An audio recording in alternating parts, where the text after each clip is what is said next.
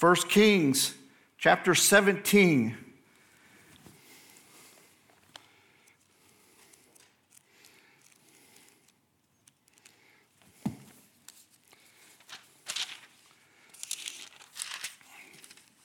And we'll read verse 2 through 7 here this morning. And the word of the Lord came unto Elijah, saying, Get thee hence and turn thee eastward, and hide thyself by the brook Cherith, that is before Jordan. And it shall be that thou shalt drink of the brook that I have commanded the ravens to feed thee there. So he went and did according unto the word of the Lord, for he went and dwelt by the brook of Cherith, that is before Jordan. And the ravens brought him bread and flesh in the morning, and bread and flesh in the evening, and he drank of the brook. And it came to pass after a while that the brook dried up, because there was no rain in the land. Let's pray. Heavenly Father, we thank you so much for each and every one that is here today. Lord, we ask you to be a pastor, and Shelby is there away this morning on this precious anniversary. Lord, we pray that you'll be with them, bless them, bring them back home safely. Lord, Lord, touch our hearts today. Lord, may my words be clear and understandable. May the Holy Spirit use the words that you've given me this week, Lord. May they touch hearts here today. May we be open and willing to listen and to hear what you have for us. We ask these things in Jesus' precious name. Amen. As we think about Elijah, what's the first thing you think about when you think about Elijah? You probably think about Mount Carmel, right? And the great victory that Elijah had as he came to Mount Carmel against 450 prophets of Baal.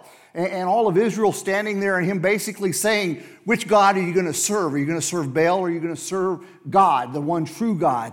And he had the 450 prophets of Baal do all their dancing and praying and whatever to Baal to take the offering that was offered to them, and nothing happened.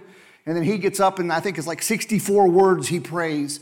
And God and fire fell from heaven and devoured the fire and devoured the wood and the sacrifice and the stones and all the water that they had dumped on that sacrifice. And what a glorious victory that was. In fact, they went out and said, now take all these prophets that were here, slay them, kill them, get rid of these false prophets. And what a victory he had. But we're going to go before that, because, before we have great victories in our life, a lot of times there comes times of testing. There comes times that God has to take us to different heights, to teach us, to train us, to mold us into his image. And we'll find Elijah. He had to spend a time at the brook of Cherith, and he had to spend a time at Zarephath with the widow there in order for him to be ready to have this great victory on Mount Carmel there. And so we want to focus this morning and tonight on these two places of testing that God had placed Elijah. A lot of times in our life, we just want to cruise along. We want to be comfortable. We want to have pleasure. As long as we're going to church and nobody says the wrong thing and makes us feel uncomfortable, we're all fine and happy. We don't really know whether that's helping us grow spiritually or maturing or whatever. But that carefree life really doesn't build character in us. It doesn't really build character. It kind of reminds me of the world's view today. We send our kids out, we wrap them in bubble wrap, because we don't want them to get hurt, We go out in the playgrounds and we take down the monkey bars and we take down all the playground equipment because our little ones, they might get hurt, and we do everything, and we should protect our children, okay? But sometimes we learn through trials and through adversities. We learn through hard times in our life. And when we don't have those testings, those trials come into our lives, it doesn't stretch us. It doesn't grow us. We don't gain maturity. And I think that's why we see a lot of immature children that are 25 and 30 years old today, maybe even 40, 45 years old today, because they never reached that point of maturity because they never have encountered those obstacles. They've never had people say no. They've never had somebody say, hey, you're doing it the wrong way. They've never met a challenge in their life. and they haven't developed the maturity. But God wants us to mature. He wants us to grow, and he brings tests into our lives. And these aren't necessarily always bad times. They're not. We think of tests a lot of times as punishment or super critical things in our lives, and that's not always the case. But he brings tests in our life to stretch our faith, to grow us, to mature us. And just real quickly to get an overview of where we're going, I learned in hermeneutics, you tell them what you're going to say, you say what you're going to say, and then you tell them what you told them, is how you do a sermon, And so the three things, we're going to look at three tests that Elijah had here at the brook as he came to the brook here. First of all, we're going to see a test of God's promise and supply. We're going to see a test of obedience in Elijah's life, and we're going to see a test of the dried up brook. Verse number 4, we start out with the first test here, that test of supply of Elijah's needs by the brook here. Verse number 4 again tells us, and it shall be that thou shalt drink of the brook, and I have commanded the ravens to feed thee there. And so God promised that he would supply their needs. God never sends us out to do something. He never asks us or gives us a task to do without him giving us the strength, the providence, the provisions that we need to accomplish the task that he set before us. He never does that. In fact, that's a promise of Scripture. Most of us probably can quote Philippians 4:19, right? My God shall supply all your needs according to his riches and glory by Christ Jesus. We know that God promises us that he will supply our needs. But there's also a warning. There's a negative side to that as well. In Hebrews chapter 13, listen to what he says there in verse 5 and 6. He says, let your conversation or your lifestyle be without covetousness. Be content with such things as you have. For he has said, I will never leave thee nor forsake thee. So that we may boldly say, the Lord is my helper, and I will not fear what man shall do unto me. So many times in our lives, we begin to focus on what God is supplying us. We even hear it in our prayer requests. I need this, and I need that, and God, give me this, and God, do this for me. And we focus on what God is supplying for us. And as long as God is blessing us, as long as we have supplies in our life, we're happy. And we forget that God should be the object of our devotion. Our focus should be on God, not what he's giving us, not what he's doing for us, but the fact that he is God. That should be our focus in our life. And we need to learn to be content with what God has given us, not being complainers, not being envious of what other people have been given. Kind of reminds me, and I think about the children of Israel, as they were freed from this terrible slavery in Egypt, and they were led into the wilderness, and God had delivered them. And what did they begin doing? Oh, we don't have no water. Oh, we don't have no meat. Oh, it would be better if we went back to Egypt and had the onions and the leeks and the garlics. All they did was complain, right? They couldn't focus on what God had done for them. All they could see is that, I need more supplies. I need more things. I need God to give me more things. But here we see God tells Elijah to go to the brook. Now, sometimes out here, we don't have much water out here, so we don't have a lot of, what is a brook? How's a brook different from like a river? Or how does it differ from a brook is just a little trickle of water, it's usually a temporary even supply of water that happens to be run off either from snow melt or a pool of water that has overflowing a little bit and causes a brook to flow. And so this was a small stream of water. Why didn't God tell Moses or tell Elijah, there's a beautiful lake over here that you can go, has lots of trout and fish in it. Why don't you go to that lake? God didn't say that.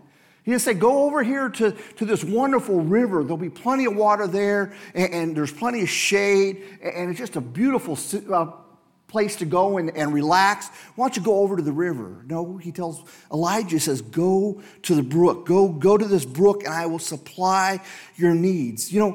Sometimes God in our lives, he works in ways that we don't understand. Ways that we question, why is he putting me somewhere where I have barely enough? A brook doesn't have a whole lot of water usually, and so why would he put him somewhere where there's just barely enough for him to get by with? a brook that might dry up. Why would he put me somewhere where the supply might end, where I won't have enough water? Why would God do that? But whatever God wants us to do, we need to do that. We need to obey what God says for us to do, trusting that he said, I'm going to provide for you, and walking in faith, trusting in God and what he's going to do for us. Why do we need to do that? Because we need to experience God's sufficiency in our life. And we need to know that our greatest need is not water, it's not bread. Our greatest need is God. We need God in our lives. And sometimes these other needs that we think we have mask what our true need is. And that's a walk with God. Philippians 4, Paul says there in Philippians 4, verse 11 through 13, he says, not that I speak in respect of want, for I have learned that in whatsoever state I am, therewith be content. I know how to be abased. I know how to abound. Everywhere and in all things I am instructed both to be full and to be hungry, both to abound and to suffer need. I can do all things through Christ, which strengthens me. Paul says, my focus is on Christ.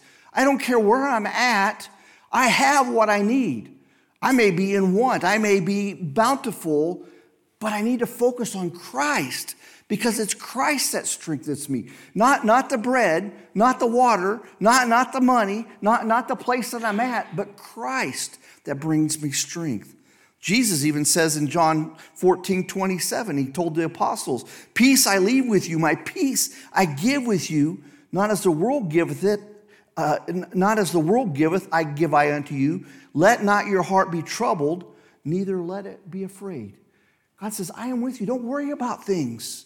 Don't worry about things. I am with you. Look to me. Trust in me. Focus on me. A song we all love to sing in Psalms 42, as a deer panteth for the water, so my soul longeth after you. Does our soul long after Christ? Do we trust in his providence, but our deepest desire and our deepest need is in God himself? He recognized that his greatest need, Elijah did, he recognized his greatest need was not in things. It wasn't in the environment, changing his environment. It wasn't in the people that he was around. But Elijah realized his greatest need was God. Was God. Have we realized that in our lives? Have we realized that no matter what happens in our lives, that if we have God, we have enough? And if we're saved, if we've asked Jesus to save us and we've trusted Christ as our Savior, God is with us. He's with us. And we don't lack for anything. Jesus tells Elijah, or God tells Elijah there in verse number 4, he says, the ravens are going to come feed you. Reminds you back to Philippians 4:19. My God shall supply all your needs, right? And, God supplied Elijah's needs through natural means. He put him beside a brook where water was going to be. And then he used a supernatural means. He provided ravens. And have you ever thought about why ravens? Ravens, you remember in the Noah's Ark, what did Noah send out of the ark the first time? He sent out ravens, right? And ravens didn't come back. They found dead bodies floating on the water, and they didn't need to come back to the ark, And so God had told Noah the second time, send out doves. And Noah sent out doves. They came back because there wasn't a place to land yet. I think it was the third time finally he sends them out, and there was dry land, and they did not come back. Ravens in the law are an unclean thing. You weren't supposed to go out and shoot ravens and eat ravens. They were unclean food. You weren't supposed to have ravens. But God here, in his all wisdom, all knowing way, says, I'm going to have ravens bring you food. Now, again, I've said this before, and you may remember. I don't know. Sometimes we forget what was preached in the past. But you ever think about where did the ravens get food? They had been in a famine now for a little while. There was no water. There was no rain coming. There was no crops being grown. There was no food. Everyone was hungry and starving because of no rain. So where were these ravens getting food? And of all the people in Israel, who's the one person you can think of that would have food? It would be the king, right? The king would always have food. It doesn't matter if the rest of the people were starving. And I can imagine these ravens. I don't know whether they went to the kitchen or maybe they even plucked it right off the king's tables. But these ravens, I can just imagine. Scripture doesn't tell us. This is Robert Phillips' version interpretation. But I can imagine the ravens landing on the king's table, snatching up some prime choice meat and some bread and flying back and delivering these to Elijah because God was providing food and God's always going to provide the best, right? And so he's providing king's food to Elijah here at the brook. But why ravens? These creatures here that would be considered unclean. You know, Elijah was a Jew. He would know what the law was, that they were unclean. But, you know, God can do whatever he wants to do, however he wants to do it. He's not going to disobey his character. He's not going to disobey his holiness, his love for us. But, you know, he has the ability to use whatever he wants to use to accomplish his purposes here.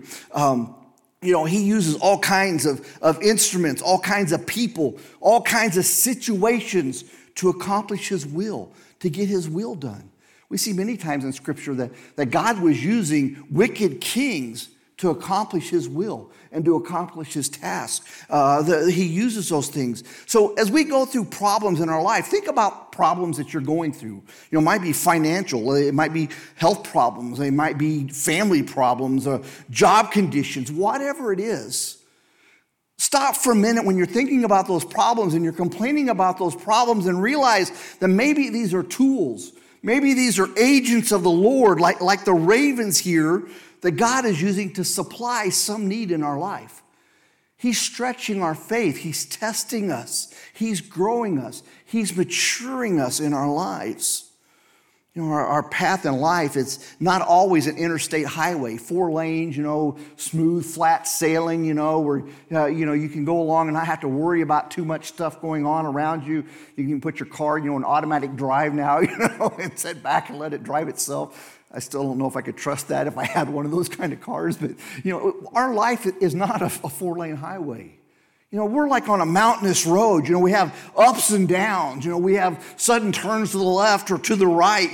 We have rough spots in the road, where the water from the mountain has rushed down and destroyed the roadway. We have smooth places in the road all the time. We're on this windy, curvy road. And along the way, sometimes that brook dries up in our life. Sometimes, it seems like God has deserted us. But, He is always involved in our life. God is always watching over us. God is always walking with us. He will always provide for us whatever we need as we go down the road. And we need to learn that in our lives. That's a test that we have. Are we looking to God? Are we looking to the supplies for our fulfillment? Do we look to what God is doing in our lives, how He's growing us, how He's maturing us? Or are we just concerned about, hey, I didn't get enough bread today. Hey, I didn't have enough water today. Hey, I didn't have enough money today. We need to learn to trust what God has for us. The second test that Elijah has here is the test of our text here in 1 Kings chapter 17, verse 5 and 6. It says, "And so he went and did according unto the word of the Lord, for he went and dwelt by the brook of Cherith, that is before Jordan. And the ravens brought him bread and flesh in the morning, and bread and flesh in the evening, and he drank of the brook." And so, it's wonderful. What's it say there first in verse number 5? So he went. He went immediately. We don't see Elijah questioning God. Say, God, but there's a wonderful place over here just a couple miles away that I could go to that's a much better place. If you let me go over here, at this place, the trees are better over there. But maybe if I come over to this place, we don't see him arguing with God about where God had told him to go. We don't see him debating with God that, is that really the best place, God? Do you know that brook dries up here in the summertime? Do you know we're in a drought right now, that there's not much rain coming? God, what are you sure you know what you're talking about? No, he says, and he went and did according unto the word of the Lord. He went immediately. He obeyed what God said. Immediately, with no argument, no questions. Once he was sure what God had for him, what God wanted him to do, he simply obeyed. He obeyed because he trusted God. He knew that God would take care of him. He believed that God's will was always perfect for his life. One of the main characteristics of God is that God is love. That's a simple sentence, and we say it sometimes kind of flippantly that God is love, but do we really believe it? When things come in our lives, do we begin to question God? Or do we go, no, God is love, and nothing would be happening except that God knows that this is for my good. It's to help me be stronger. It's helped me to improve. I don't understand why these things are happening. I don't understand why we had this car accident. I don't understand why I had these sudden bank charges overdraft my account. I don't understand why all of a sudden doctors telling me I have this terrible problem in my life. I don't understand these things. But I know God loves me. I know whatever the reason is, God has something better for me planned because God loves me. He wouldn't do anything because he's ignoring me. He wouldn't do something because he's trying to punish me. He wouldn't do something because just because he wants to see how I'm going to respond. He would only do something because he loves me. And he wants something better for my life. Maybe I need to change something. Maybe I need to learn something, but God loves us. And when we really get a hold of that idea that God is love and how much God loves us, then we don't have any problem with the obedience part. When God says do something, he's going to do it. You ever stood your kid up on a high place outside and, hey, jump, and the kid jumps into his dad's arms. Why? Because he loves his dad and he trusts his dad. He trusts what his dad is going to catch him and take care of him. And do we have that same attitude with God? God says, go do this. We say, okay, God, I'm going to do what you asked me to do because I trust you. I know you love me. I know you care for me. I know you provide for me. The third thing that God tested, the third test that God had for Elijah was allowing the brook to dry up. Verse 7, it tells us here, and it came to pass after a while that the brook dried up because there was no rain in the land. Now, you might read that in some ways and look at that and say, hey, this was just some circumstance that happened. That surprise, God, the brook dried up. Nothing surprises God. This was all in God's plan. God knew what was going to happen. He knew what was to come. Our God is sovereign. He's over all things. And it was part of his will and his plan that these things happen to us. Just like things happen to us, that we think, oh, why in the world did that happen? We need to stop and think, God, sovereign, almighty, all-powerful, all-knowing God, he knows about these things. And he works all things according to his counsel, according to his will, according to his pleasure. He orchestrates them according to what he wants to accomplish in our lives. He works these things. Jesus showed us God's involvement concerning our very lives. He taught, and we read about this a couple of weeks ago in our study of Matthew with Pastor Mike, that he has the hairs of our head numbered. He even knows when the sparrows fall from the ground. Matthew 10 and verse 29, are not the sparrows sold for a farthing, and one of them shall not fall to the ground without your Father knowing? But the very heads of your hair are all numbered. Fear ye not, therefore, ye have more value than many sparrows. God knows these things, and God loves us, and he's not going to let things happen to us and go, oh my, I let that slip. I missed that. I'm sorry. No, he doesn't. He's not going to do that. He's almighty, all-powerful God. He's watching over us. At other times, he even tells us that, he takes care of us even better than the beautiful flowers in the field. And back in chapter 6 in Matthew, same book, he said, behold the fowls of the air, for they sow not, neither do they reap, nor gather into barns, yet your heavenly Father feedeth them. Are ye not much better than they? Which of you, by taking thought, can add 1 cubit unto his stature? And why take ye thought for raiment? Consider the lilies of the field, how they grow. They toil not, neither do they spin. And yet I say unto you that even Solomon in all of his glory was not arrayed like one of these. Wherefore if God so clothed the grass of the field, which today is and tomorrow is cast into the oven, shall he not much more clothe ye, O ye of little faith? You know, if God bends our path one way or the other, he does those things because there's something that he needs for us to do, needs something for us to happen for us here. You know, most of the difficulties in our life are happening because of the evil of this world and because of sin, because of Satan's activities. But even though that's the case, God is still in control. God still knows what's going to happen. God still knows the things that you're going to do, whether it be sin, whether it not be sin. He knows those things. And he allows those things and he uses those things in all of his wisdom for great purposes for us. Because he loves us. You know, the problem is that sometimes God's timing is not our timing. You know, sometimes we get in a hurry a lot of times to get things done. Sometimes we have to sit and wait for a few minutes because God has to get some other things aligned before we can do the thing that God wants us to do.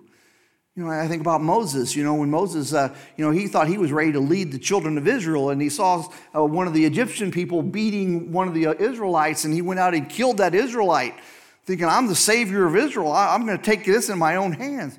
But it wasn't God's timing yet. God still had 40 years of training to do in Moses' life. He sent him in the wilderness for 40 years to humble him, to learn to lead his people. Sometimes God's timing is not our timing. Just as Elijah is sitting by the brook wondering, why did this stream dry up? God said he was going to provide. He said there would be water here. But you know, God had a specific plan. He had divine provisions. He knew that brook would last a certain number of days. And Elijah didn't know that. God didn't lay it out with Elijah, hey, you're going to be here for 32 and a half days and then the brook's going to dry up. And he doesn't do that in our lives. He asks us to take one step at a time. He asks us just to trust him, to follow us. You know, we live in evil days of darkness. And we shouldn't expect that life is going to give us everything that we want. We're called to redeem the time that God gives us, to use it wisely. But God has promised to supply our needs. He's promised his riches and glory. There can never be an end to his supply, but God is never confined to use one method to supply our needs. And we get stuck in a rut sometimes. You know, I like the way God's doing things right now. I like the way he's blessing me right now. I hope he keeps blessing me that way forever, you know, because I'm comfortable right now where I'm at. But God's going to supply our needs, but he's not necessarily going to use one method. He can use a variety of means and ways, natural, supernatural, to supply our needs. We should never get caught up in the method that he's using to supply our needs. We should never get caught up in how those needs are being met. But the most important thing is we need to keep our eye on who the supplier is. Keep our eye on God, that he's the one giving us our needs. My boss is paying my paycheck, but you know where that paycheck comes? It comes from God. You know, my car is working fine because I take it to the mechanic, but the mechanic is the one to keep my car running. It's God that's blessing me with that vehicle and keeping that vehicle running. My house could be falling down tomorrow. Tornadoes could come. The wind could blow it down. The snow could cause the roof to collapse. But you know why it doesn't? It's God. It's God that's providing those things in our lives. And do we look to the supplier? Again, our greatest need is to know and to trust God, to trust who he is. Like Elijah, we come to those dry places in our life. You know, the brook dries up. You know, what brook are we talking about? I don't live by a brook. I live in southwest Kansas, you know. But it's the very one God promised that would be our source of supply, our source of water in our lives here. Have you ever heard the saying, cheer up, things could be worse? Well, yesterday I cheered up and sure enough, things got worse, you know. Sometimes that happens, right? Things don't go exactly according to plans, you know. This dried up, this word he uses, it wasn't a sudden thing that happened. This brook slowly started drying up. It wasn't running as fast as when Elijah got there. The trickles started slowing down. Probably the little pool maybe where he was collecting water from, it was starting to get lower, and more of that rock or that tree limb was showing in the water, every day as he went down there to get some water to drink, But we don't see Elijah really fretting about it. We don't see him sticking a stick in the water and marking every day how much the water was going down. We don't see him fretting and saying, I better be looking for alternative sources of water. I better find another place to go to get water, to get my supply. He trusted God, and he stayed right where he was at because that's what God had told him to do. God had told him to go to the brook and he would supply his need. Our tendency a lot of times is to constantly measure what God is doing for us. Not really trusting him, but trying to measure, trying to second guess. And that comes because we really don't realize that God is love. We think that God's going to drop the ball. God doesn't love us enough to make sure that we're taken care of. And so we're going to take care of ourselves by making sure that we don't get caught in that situation. We compare how God's supplying the needs of others and say, God's not supplying my need that way. He's not giving me as much blessing as he's given that person on the other side of the church. He's not giving me as much blessing as he's given my coworker at work. And we judge what God is doing based on what he's doing for others, instead of focusing on what God is trying to do for us. What is God trying to do in our lives? Maybe he doesn't need to be blessing us that much because we need to learn to trust in him and walk in him. Maybe there's some ministry that this other person has that needs this extra blessing so that they can minister to someone else, and we don't have that need in our lives. So quit looking at what other people is happening to other people and just focus on what God is doing in your life. How is God working in your life? Talk with God about those things. How can I use what you're blessing me with to do the job that you want me to do? This is my attitude. Harold Hendricks humorously writes in his book, he said, I have the highest respect for Elijah. I wouldn't have been able to sit there and watch the brook diminish. I would have gotten out my roadmap and been looking for every watering hole in the area. My motto would have been, don't sit there, do something. Isn't that that's the American way, right? That's the American attitude, And there's some things to be said about that, but when God's told us to sit there, we need to sit there. We need to do what God's told us to do, and listen and do as Elijah did. Remember, think about it. Why did the brook dry up? Because Elijah had prayed that it wouldn't rain. And so the rain stopped. And there had been no rain. And so the brook had dried up. And why hadn't there been any rain is because God was wanting Israel to be drawn back to him. He's wanting Israel to realize there was a thirst in the land, not for water, but for God. He was wanting Israel to hunger and thirst after him as the deer does. And he was waiting for Elijah, an answering prayer for Elijah, for the water to return. Sometimes when we pray for our nation, when we pray for our friends, sometimes things have to happen in order for our friend to come to salvation, to come to God, for our nation to come back to God, that sometimes put us into uncomfortable positions too. Just like Elijah was now without water because he had prayed for no rain, right? And God is working in Israel's life, but he was going to have some time in his life. And sometimes our friend has to go through some hard time to come to know Christ, and we have to kind of be there with him and walk with him and maybe suffer a little bit with them so that they come to know God in their lives. But they're all because God's purpose and God's plan. Do we trust in the grace and are we concerned about God's glory enough to be patient with those things? To trust that God will see us to the end of those things? The last thing it says there is, and God came to him in verse number 8, and the word of the Lord came unto him saying, God hadn't forgot Elijah. Yeah, the water had dried up, but it wasn't because God wasn't there. God hadn't forgot about him, but God had the next test in his life. The next step that he wanted Elijah to take to grow spiritually, to mature. And we always think, Elijah was a prophet, so he must have been, the Superman of God from the very beginning, but we're never that way. Our Christian life is a growth process. It's a process of learning how to walk as God wants us to walk. And God had a plan. He came to Elijah's rescue. Sometimes God cuts a little close. God, you could have gave me a little warning. You could have told me ahead of time that this was all going to happen, But God wants us to follow him and to trust him. He is almighty, sovereign God. He sits in heaven and he does as he pleases. But he pleases to test us, to build our character. He pleases to do these things because he loves us and he wants what's right for us, even as a parent wants what's right for their child. God left Elijah there at the brook until it was bone dry. And then he comes and he sends him to the next place of provision. See, he hadn't stopped providing for Elijah. He was still going to provide for Elijah. It was just in his timing. But he also had some growth that Elijah needed to grow in ministry.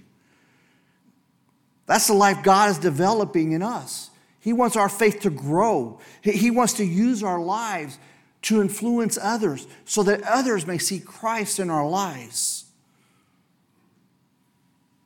Are we focused on our Savior? Are we focused on God? Or are we focused on what he's supplying in our lives? Do we obey because we know he loves us? Do we follow what he wants? Even though the brook is drying up, even though the circumstances are bad, do we look to God for those answers and those solutions? Or are we still trusting in ourselves? Let's learn from Elijah today. Let's trust in what he has for us. Let's realize that he loves us so much that he will always be there for us. We just need to trust him. Everybody will bow your head and close your eyes this morning.